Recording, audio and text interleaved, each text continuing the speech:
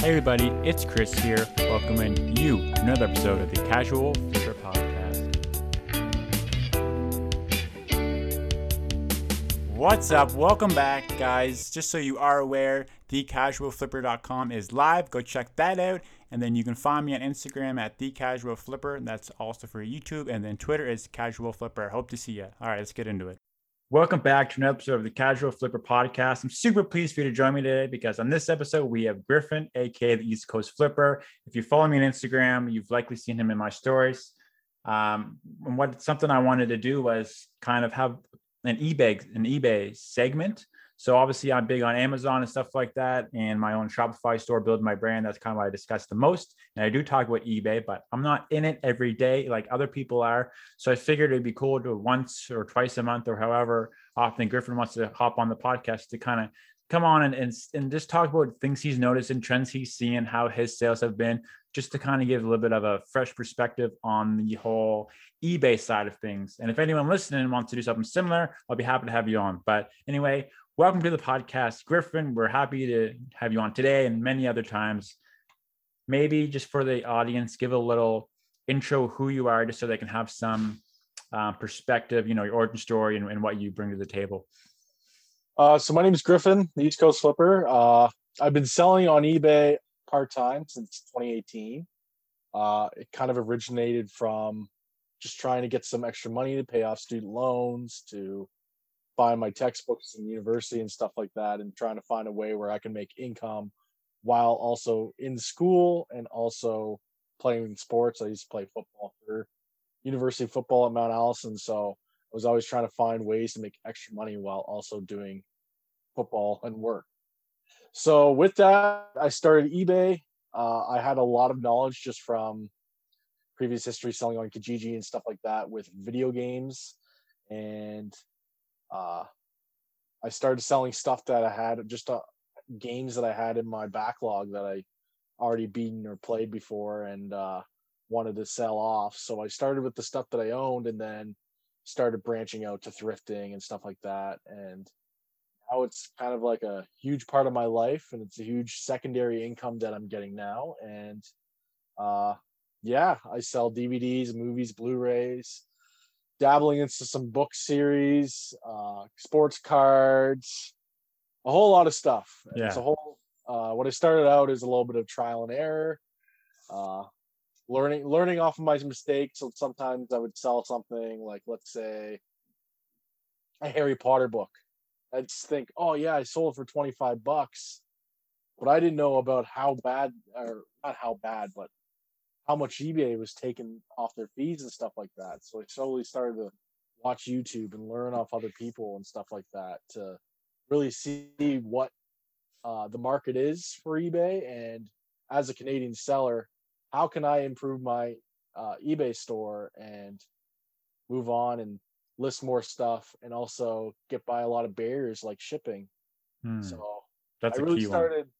Really started to use YouTube and local people just to learn how they sell on eBay. But yeah, that's really how I started. I was a poor student looking for money and looking to make it quick. And I think that's kind of what eBay and the reselling community in general, it's such like low cost of entry. It tends to draw people in. Like if you're balling out, reselling probably isn't the first thing that comes to mind for you. I know that's the same for me. So what are some of the, like, I'm just curious, like, what are some of, like, you are huge into like the media stuff, games, like even like I seen you selling like VHS. Like where do you get the knowledge for this stuff? Like how, like, is it just a matter of going in and looking up every item and just seeing trends? I'm a big video game collector, so I have like a complete Nintendo Wii U collection, stuff like that. So You're in it for yourself too. Yeah, I definitely am in it for myself. So definitely video game collecting helped me because I was always at video game swaps, and in Kitchener, Ontario, they had this huge video game swap once a year. So I would get to see all these resellers from all across Ontario selling their video games, and I would just every year I'd go in and be like, holy crap, the Pokemon game's was $45 last year. Now it's $90. So I'd start seeing these price trends, and I'd see how accurate the pricing are within the sellers all in the same room. And it kind of got me thinking, oh, like I go to all these yard sales all the time. I need to pick up all these stuff that I'm getting for dirt cheap. So I was just always looking at eBay sold listings when I first started out on how much this can go for. And when I first really started going in, my friend's video game store, Retro Replay, he started using video game price charting, which is a kind of a source where you can see eBay sold listings and stuff like that, and they average out the sales prices. I really started to use that for some of my pricings, just because I was like, okay, this is quick and easy.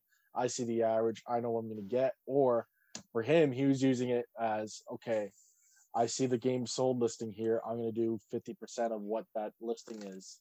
And that's how it really started for me. And then I started to branch out in eBay. And whenever I was looking up stuff, I would check the sold listings. And I'd also see what would still be up there, because listings on eBay is always moving. And you could find a Nintendo 64 game that might be $25 in the sold listings from a month ago. But if there's no listings up right now, I'm going to shoot for $50. So I started doing that, starting learning about that. And that's really where I just started learning about my pricing. Yeah. I feel like that's where like eBay, when I say eBay, people that have like their main thing on eBay, like I do similar kind of things on Amazon, but when I go in eBay, I feel like I'm just such a basic user. Like I wouldn't think as much to go look at the listings that are there and try to make a competitive thing, because do you even look at where the listings are? Is that relative? If you're a Canadian, do you look at like, oh, or they're all in the States, I'm more attractive to a Canadian? I do. When I search for my stuff right now, I do Canada only, just to see what the lowest prices is in Canada and stuff like that. But when it comes to rare things, like I found this PlayStation 1 game called Team Buddies, and it's a $350, $400 game on eBay. And I check the current listings on eBay. There's 0 within Canada. And then I checked North America, and there's 4 listings all in the States. And one thing I do is I look at the average pricings, look at the conditions of all the ones in that listing, and I'm like, geez, well, mine's pretty mint. I'm going to sell it for $400 and be competitive, but price a little bit higher than the people in the States, because I'm most likely going to sell that to American. And with selling on eBay Canada, you're selling Canadian dollars. So that conversion rate, they see that the US price on eBay.com, and they're like, oh boy, this is a really good price. I'm going to see it. So the conversion rates play a big game in there. Yeah. And I'll price stuff, let's say this Nintendo 64 games, let's say $50 in the States. I'm going to sell it for $60 or $70 as my listing in Canadian pricing. Then they see that US dollars, and they're like, oh boy, sale. And really, it's on average. So yeah, you just got to really play around with the settings when you're searching for stuff. Like I'm at Value Village, and I'll scan the back of the barcodes like you do with your books, and I'll play around with lowest price Canada, and then I'll check the sold listings. I'll see how much. That's one thing I always wonder, but it seems like, so for me, I know when I pick up a book, it's going to take me, I don't know, but I guess there's 2 perspectives here. It's going to take me probably 15 seconds at the most to know if I'm going to buy this book or not. Yeah. And I move on. So it's very quick, but I have a lot more books to go through because it's a ridiculous amount of books.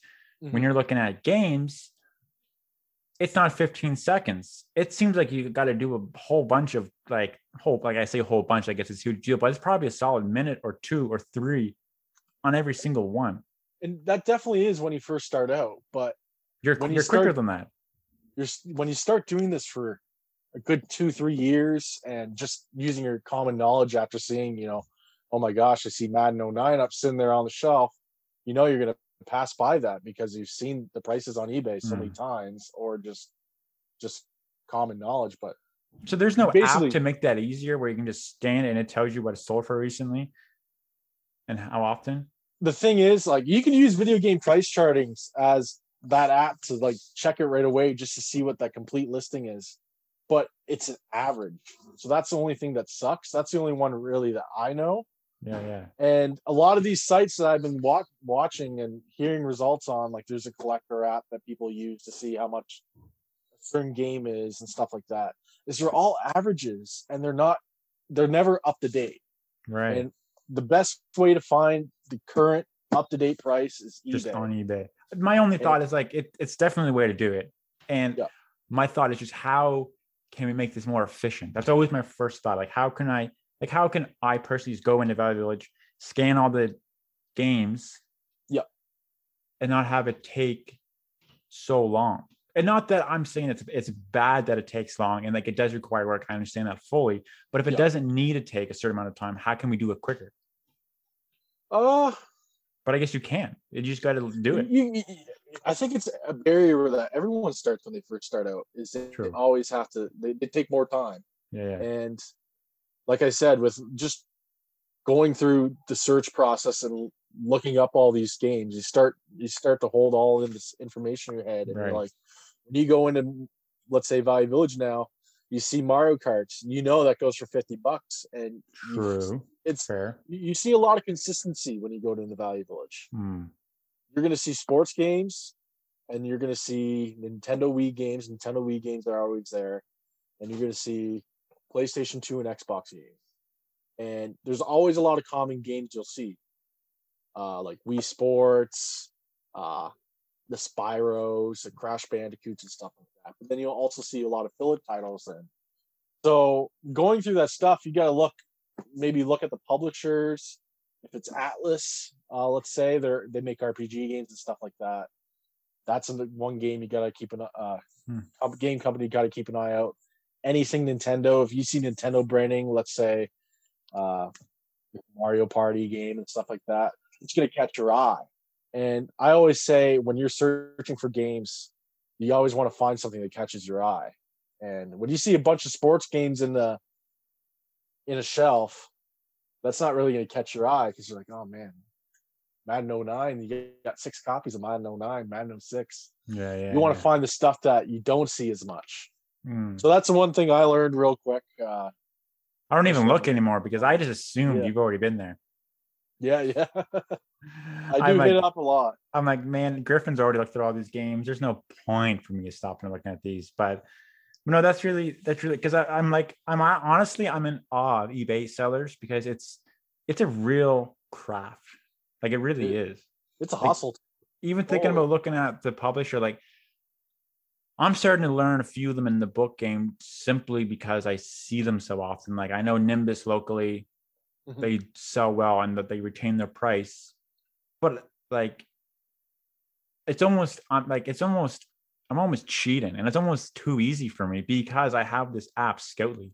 And I have Trigger set up. It has all the information there. I just scan the barcode, and if the screen turns green, I buy it, and if it's red, I don't. Like it's that simple. Or it makes a noise in my ear. So I don't have to know anything. Like I could send a monkey out to do my sourcing for me because I don't need to know that stuff. So it kind of makes me like, on one side, I'm like, it's more efficient and it's quicker and it's scalable in a sense because you could technically pay someone to do it for you, which could get mucky, but you probably could. But on the other hand, like eBay seems like such a craft. Like it's something that you really can like get good at. It's like a trade almost. And this is the one thing this is why I love doing what I do and searching up and retaining all this information. And it's so repetitive to me. It's just go pick up something on the shelf and be like, yeah, I'm getting that because I know the prices. And a few weeks ago, they had the Rogers phone lines go down. I remember. And I was at the Bears Lake Value Village.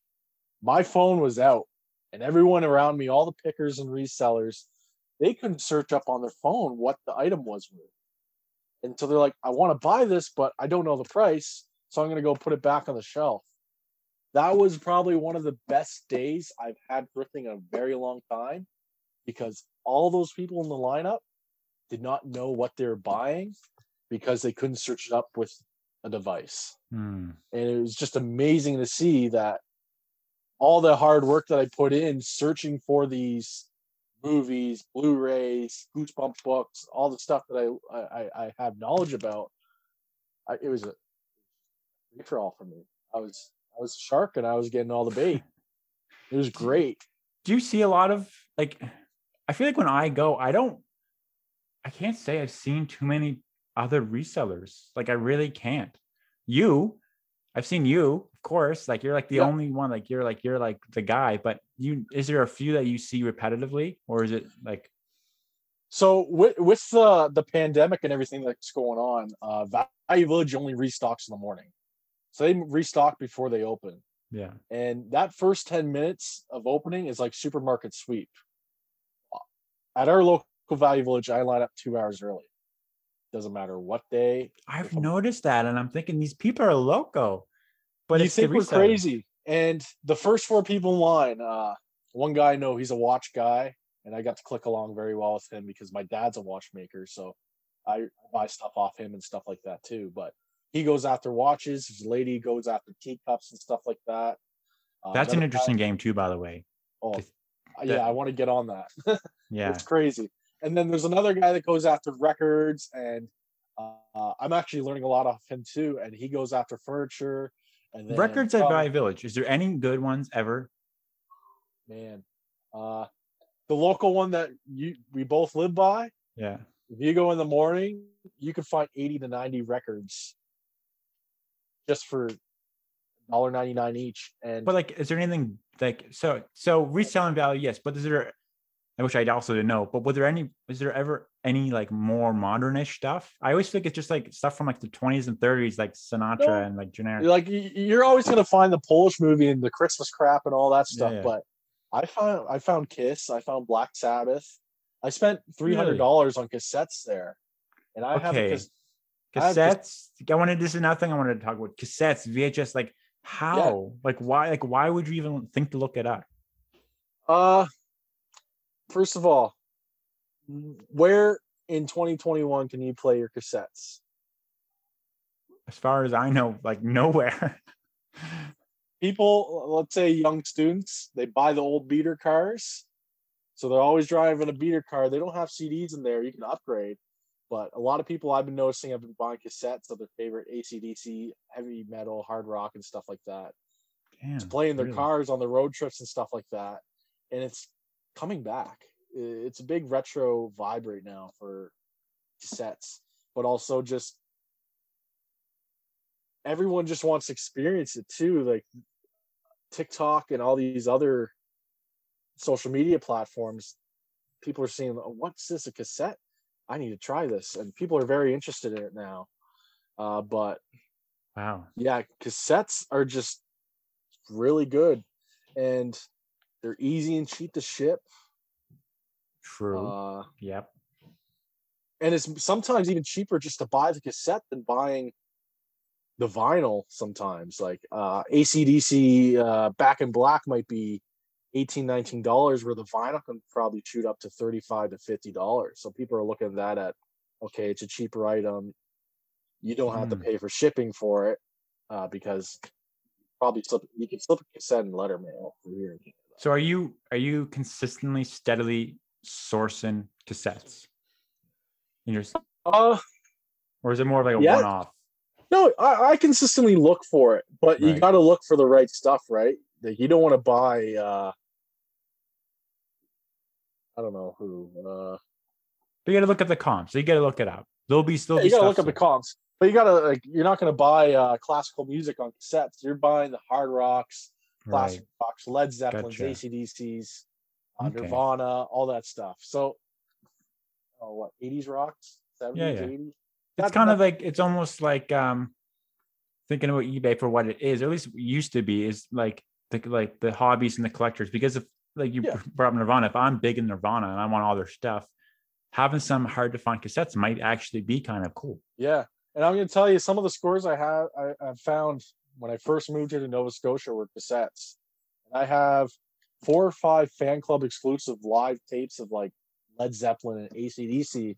I'm searching up Soul Coughs, and these are like $400 or $500 cassettes. Holy, I I just it's can't crazy. fathom it. Like I can't. Like I actually can't wrap my head around people buying cassettes. Ex- I Especially understand it, but yeah, and they like if you pull out your cassette tape one day, you see the tape pulling out, it's screwed, right? You can't done. play it again. You could try and rewind, like, Yeah, you put the but pencil in it, man, back in the day. yeah, but you're kind of screwed. But it's just crazy how cassettes are making a big sale comeback right now. And talk And talk a little bit about VHS too, because that's another crazy thing to me. man, VHS, A little I more know this tricky. they're a little bit more trickier to sell, but you got to keep it. Also, you just got to watch YouTube and all look up your sold listings. But I'll tell you guys this one: I sold 4 Theodore Tugboat VHS tapes for $100. So did that go to the States or was that Canada? It went to the states. I'm It went to the surprised states. by Went to that. Pennsylvania. And Really? the funny thing was, and this is just published, just knowing the publisher and stuff like that. It was by PBS. So PBS is located out of Buffalo, New York. Uh, so it was really shocking to me to see it go back to the states when Theodore Tugboat is a huge staple for Halifax, Nova Scotia. Yeah. And they just And sold them to somewhere. I don't know where.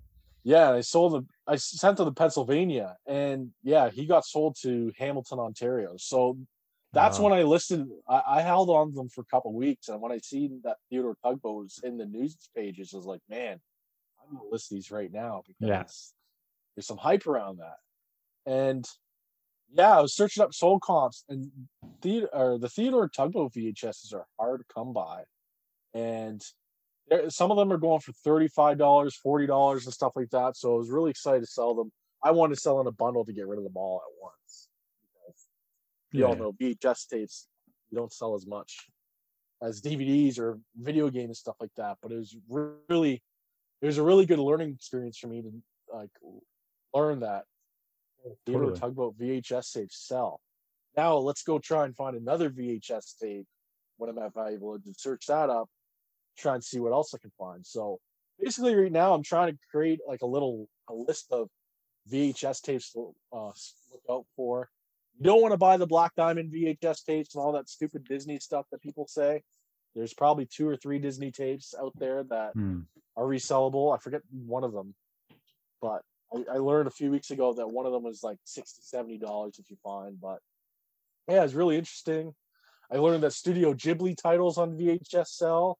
I think I picked up Spirited Away a few weeks ago, and that's a $25 VHS tape. So interesting to see. It's tougher for us as Canadian sellers to sell VHS tapes in Canada because of how expensive everything is. Like a Yeah. VHS, shipping a VHS tape probably out here is probably going to cost us $18, $19, just I because of the know. weight alone and how bulky it is. I know it's crazy. And I feel like I might have made a little mistake. So I don't know if you see my Instagram story. Like I sold Little House on the Prairie box set Yep. to Canada. And I don't necessarily like selling things unless I can put in like a poly bag of some kind or Yeah. like a padded envelope. But I'm gonna have to box this bad boy up and ship it across the freaking country. Yeah. And I don't know what that's gonna cost me. Like I'm thinking like 20 $20. Like how much So it's probably the similar size to your 4 VHS put together, maybe a little bit bigger. I'd say it's probably gonna be $20. Like $20. It's not the end of the my world, I guess. my Harry Potter books, like their complete set of Harry Potter books, what they got some weight to them. I can skip those with my business discount, probably about $20 to $22.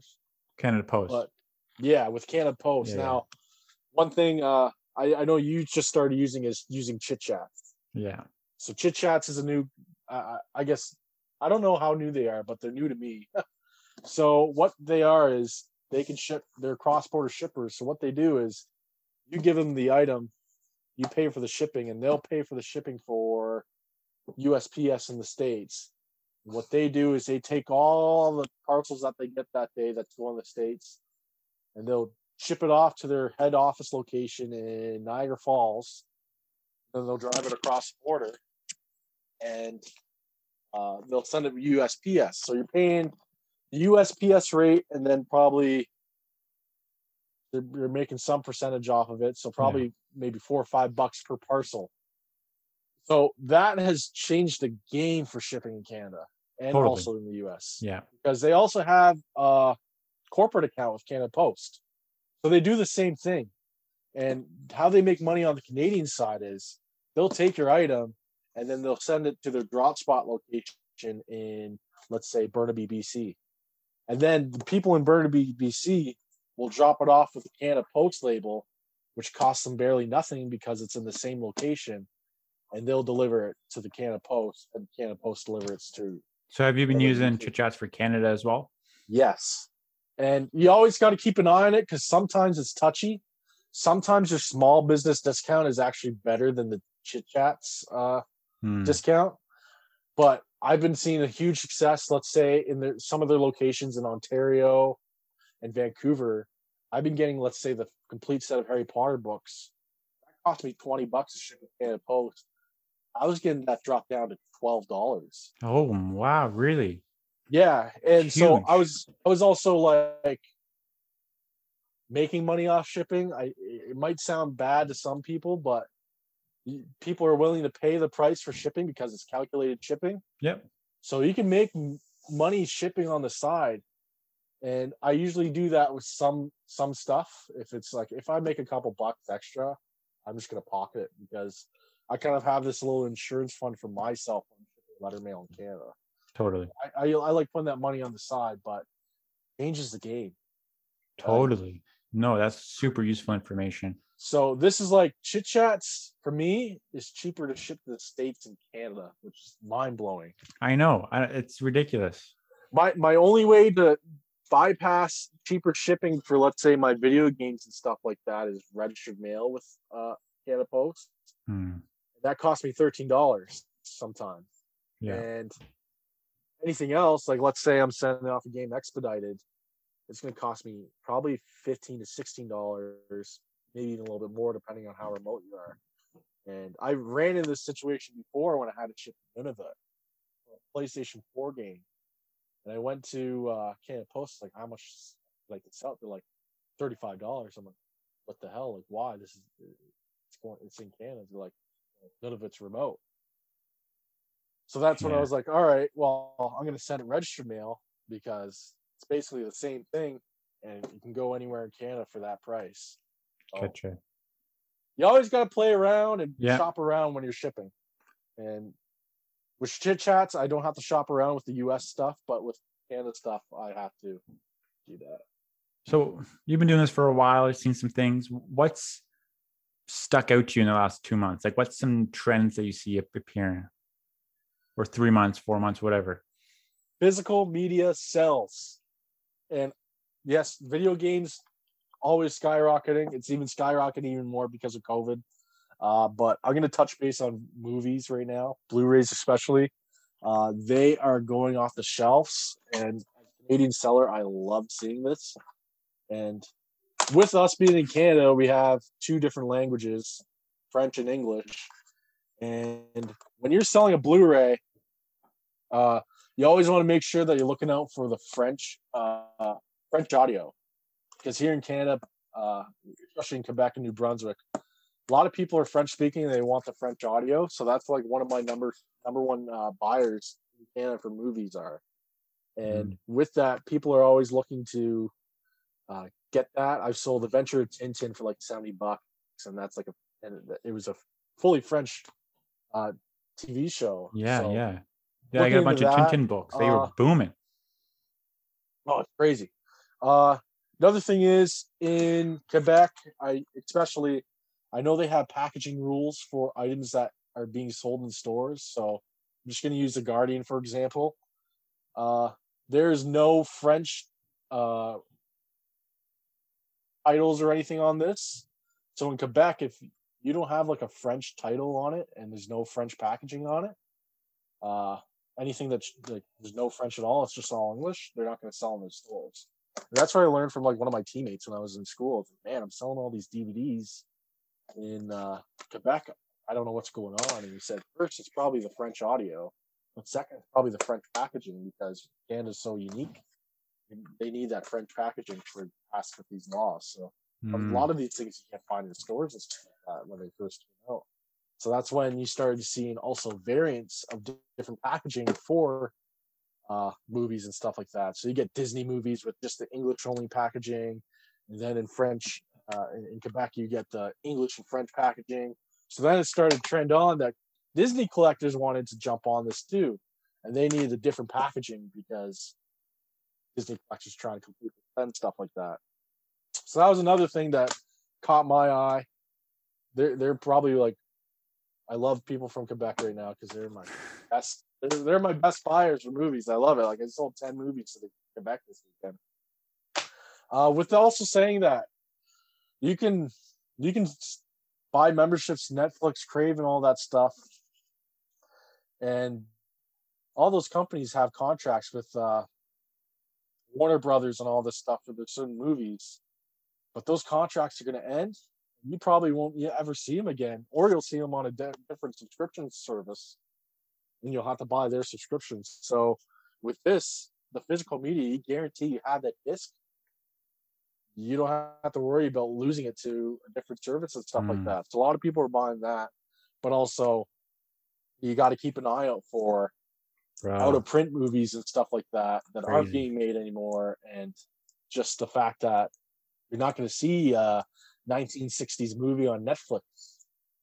So I got a couple pouts from the library. Amazing. Like they were incredible.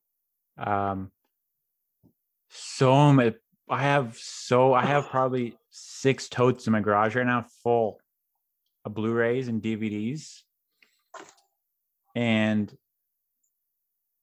some of them aren't even open, like they're brand new. And it's like really nice stuff. Now, the funny thing is that I find interesting is I only scan them for Amazon. Mm-hmm. That's it. But the thing with Amazon is if there's a game or anything, if there's let's say a DVD or a Blu-ray or whatever, and it's new, it's a $50 game new. But then used, there's some bozo on the listing for $13. But then everybody else is maybe $34. So new's 50, used normally 34, but there's 1 or 2 people at 12. When I look at the listing, my software takes a snapshot of that very second. And it's going to compare it because I need to move stuff quick because there's limits and stuff like that. Like I can sit on some stuff, but the way things are going, they want you to move inventory quick. They give you an IPI score, it rates how quick you sell stuff. So if you send stuff in, it's not moving, you get a bad score, you get limits on your inventory, stuff like that. So I need to take a snapshot of that moment. So I scan it. It says, ooh, it's selling for $12 used, not profitable. Literally 10 minutes later, they both sell, and now they're listing $35. I've already put that aside. It's not profitable for me. So where that gets tricky is like, even still though, this is the other thing is like in that moment, it might be going for $60 on eBay used. And that's what I've been noticing with a lot of YouTubers right now. And I know a couple, I'm not going to say their names, but I've seen YouTube people be like, I'm going to go buy all these DVDs brand new sealed. I'm going to sell them on Amazon. I'm like, why? There's so many inconsistencies with selling movies on Amazon right now. Yeah. And it's like, but you can, I think there is opportunity in cross listing, buying it all on eBay, selling on Amazon, vice versa, if there's a price discrepancy. And when I see that, oh yeah, I'm going to sell this on Amazon. In the end, I'm going to make $10 profit after all the fees and stuff like that. I'm sitting there like, dude, why are you doing that? It's selling for $40 on eBay. Take the time, go list it yourself on eBay, and you're going to triple your money. Yeah, eBay's I think it's smart probably to utilize both if you can. Like eBay, Amazon for me, it's a scalable. It's scale. It's like it's selling like last month as an example. I have 2 stores really. So last 12 months. So in the last year, I've sold almost 6,000 items, which is kind of like crazy. I wouldn't want to necessarily ship 6,000 items. But the reason that you have to sell that many items, and some people sell way more than that, is because in general, the profit is a little bit less. Mhm. really. But is it? I mean, yes, it is. The FBA fees can be a little crazy, but also the shipping is like you're not paying for, like you are paying for shipping, but it's heavily discounted. I normally when I do a full shipment, it's like say 6 boxes. It weighs probably like 300 pounds. Imagine shipping that. Yeah, With that'd be Amazon, nuts. it's literally like $80, Wow. which is bonkers. Like Yeah. silly. And then when it sells, they do it all for you. So like there's the scalability and there's the some benefits in it, but um, like you say, the beauty with eBay is you pay a lot less fees, but you're doing a little more work too. What is the Yeah. eBay fee? Is it like what is their percentage roughly? Uh, man, they got managed payments now, and they're Yeah, starting me on that soon. So it's all screwing me up. But I'm it on really that too. I depends on like it. eBay it fee. depends it depends on your category. Like, let's say you're selling a video game, a movie. There's certain fees to the categories. Uh, Gotcha. I'll tell you guys that like I on average spend 350 on eBay fees a month. Yeah. Uh, let's look it up here. Uh, they have a chart where they cap Yeah, the I'm kind of final looking at it value here, but fees. it's not super clear. Category. Okay, yeah, Yeah, you're right. So 10% maximum fee, 750 per item for parts, accessories, motors, heavy I think on some equipment, I think on some 2%. things it's like 3 to 5% is where you're looking around Okay, for yeah, it some seems like a lot of items. stuff's like 2%, Yeah, 3.5. and then they also have limits to where, let's say you sell a game for $900. Yeah. The cap They have a cap on what of how much money they can take Mm. off that. So it might be let's say 5%. They can only take $100 off that sale. If it's over that, they don't take anything else. So that's some of the things that I've noticed when I sold a couple big ticket items and stuff like that. Uh, but with the managed payments now, you're eliminating PayPal, Yeah, and PayPal used to take, I think they used to take 3% off as well. right. Which is nice. So with That that, it's discount. eliminated. So managed payments now, it's just you sell the item, eBay takes your fees automatically out of that item that you just sold, and then you get the profits right away. So you're not have to pay in the end of the month and all these fees and So stuff like that. the one thing that's super annoying with me doing eBay now is I've done over 30,000 sales between my businesses, so I have to collect tax. Mhm. So, and like I'm doing such pitiful sales right now on eBay, it's like it's pretty small, but I have to go in and calculate the tax that they've collected because they don't remit the taxes. They don't. Yeah. So they send me the tax money and I got to put that aside. And I haven't, and maybe this is just on me, but when they send me the payout, like they show me their fee, but I haven't found a super easy way to find the taxes. Like how much of this is tax? I can go back and look at individual sales and I can see it there, Yep. but I haven't found a way to just have a report that I can just easily look at. Do you have a store category yet on eBay? What is it? Or do you have a store? Like, do you have a subscription to owning a store on eBay, or is you just still just a regular seller? The fact that I don't know what that even is means I'm probably just a regular seller. I think if you get a store listing, you can get sales reports. Okay, I need to do that. So I'm pretty sure that's what it is. I'll have to look into that because I still have to register because I just officially registered this year, so I have to register my stuff on eBay as well. Yeah. So I got to look into that too. Yeah, if you have questions about that, I went through all that. I know Yeah, for exactly sure. what's up with that. But so I need to, yeah, I think actually now that you mentioned that, I was looking through my settings and it's set as like individual and then there's business. Yeah, because right now I got the store subscription and I'm still technically under personal, but Mm, I'm getting all the sales reports and stuff like that too, and all the mm, sale charts and stuff like that, and all the yeah, yeah. growth that are popping up. So it's starting to show a lot of information now that I can use to my advantage. Like I'm looking at sales from like last year compared to for this month, and I'm like, wow, I'm already That's amazing. ahead. I'm surprised they don't have that for everyone. So it's something that I definitely need to do that. Yeah, I'm really curious to see what managed payments is going to be like.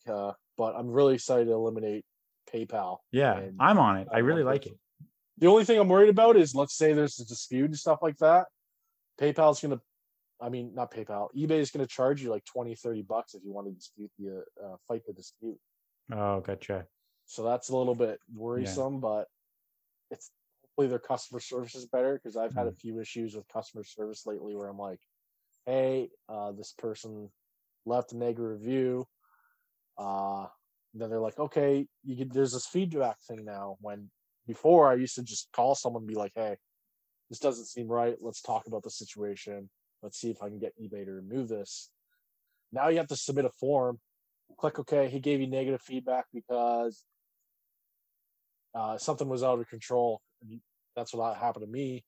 And I automatically get a reply saying, sorry, we can't change that feedback, when I used to be able to talk to a human. And that's a big issue with COVID too. You're not able to talk to a human on the other side of the phone now. Gotcha. It's all online, stuff like that. It's all automated. So hoping in the future that once everything's all ready to go for managed payments to be launched in Canada, that zero issues and you get more support on that.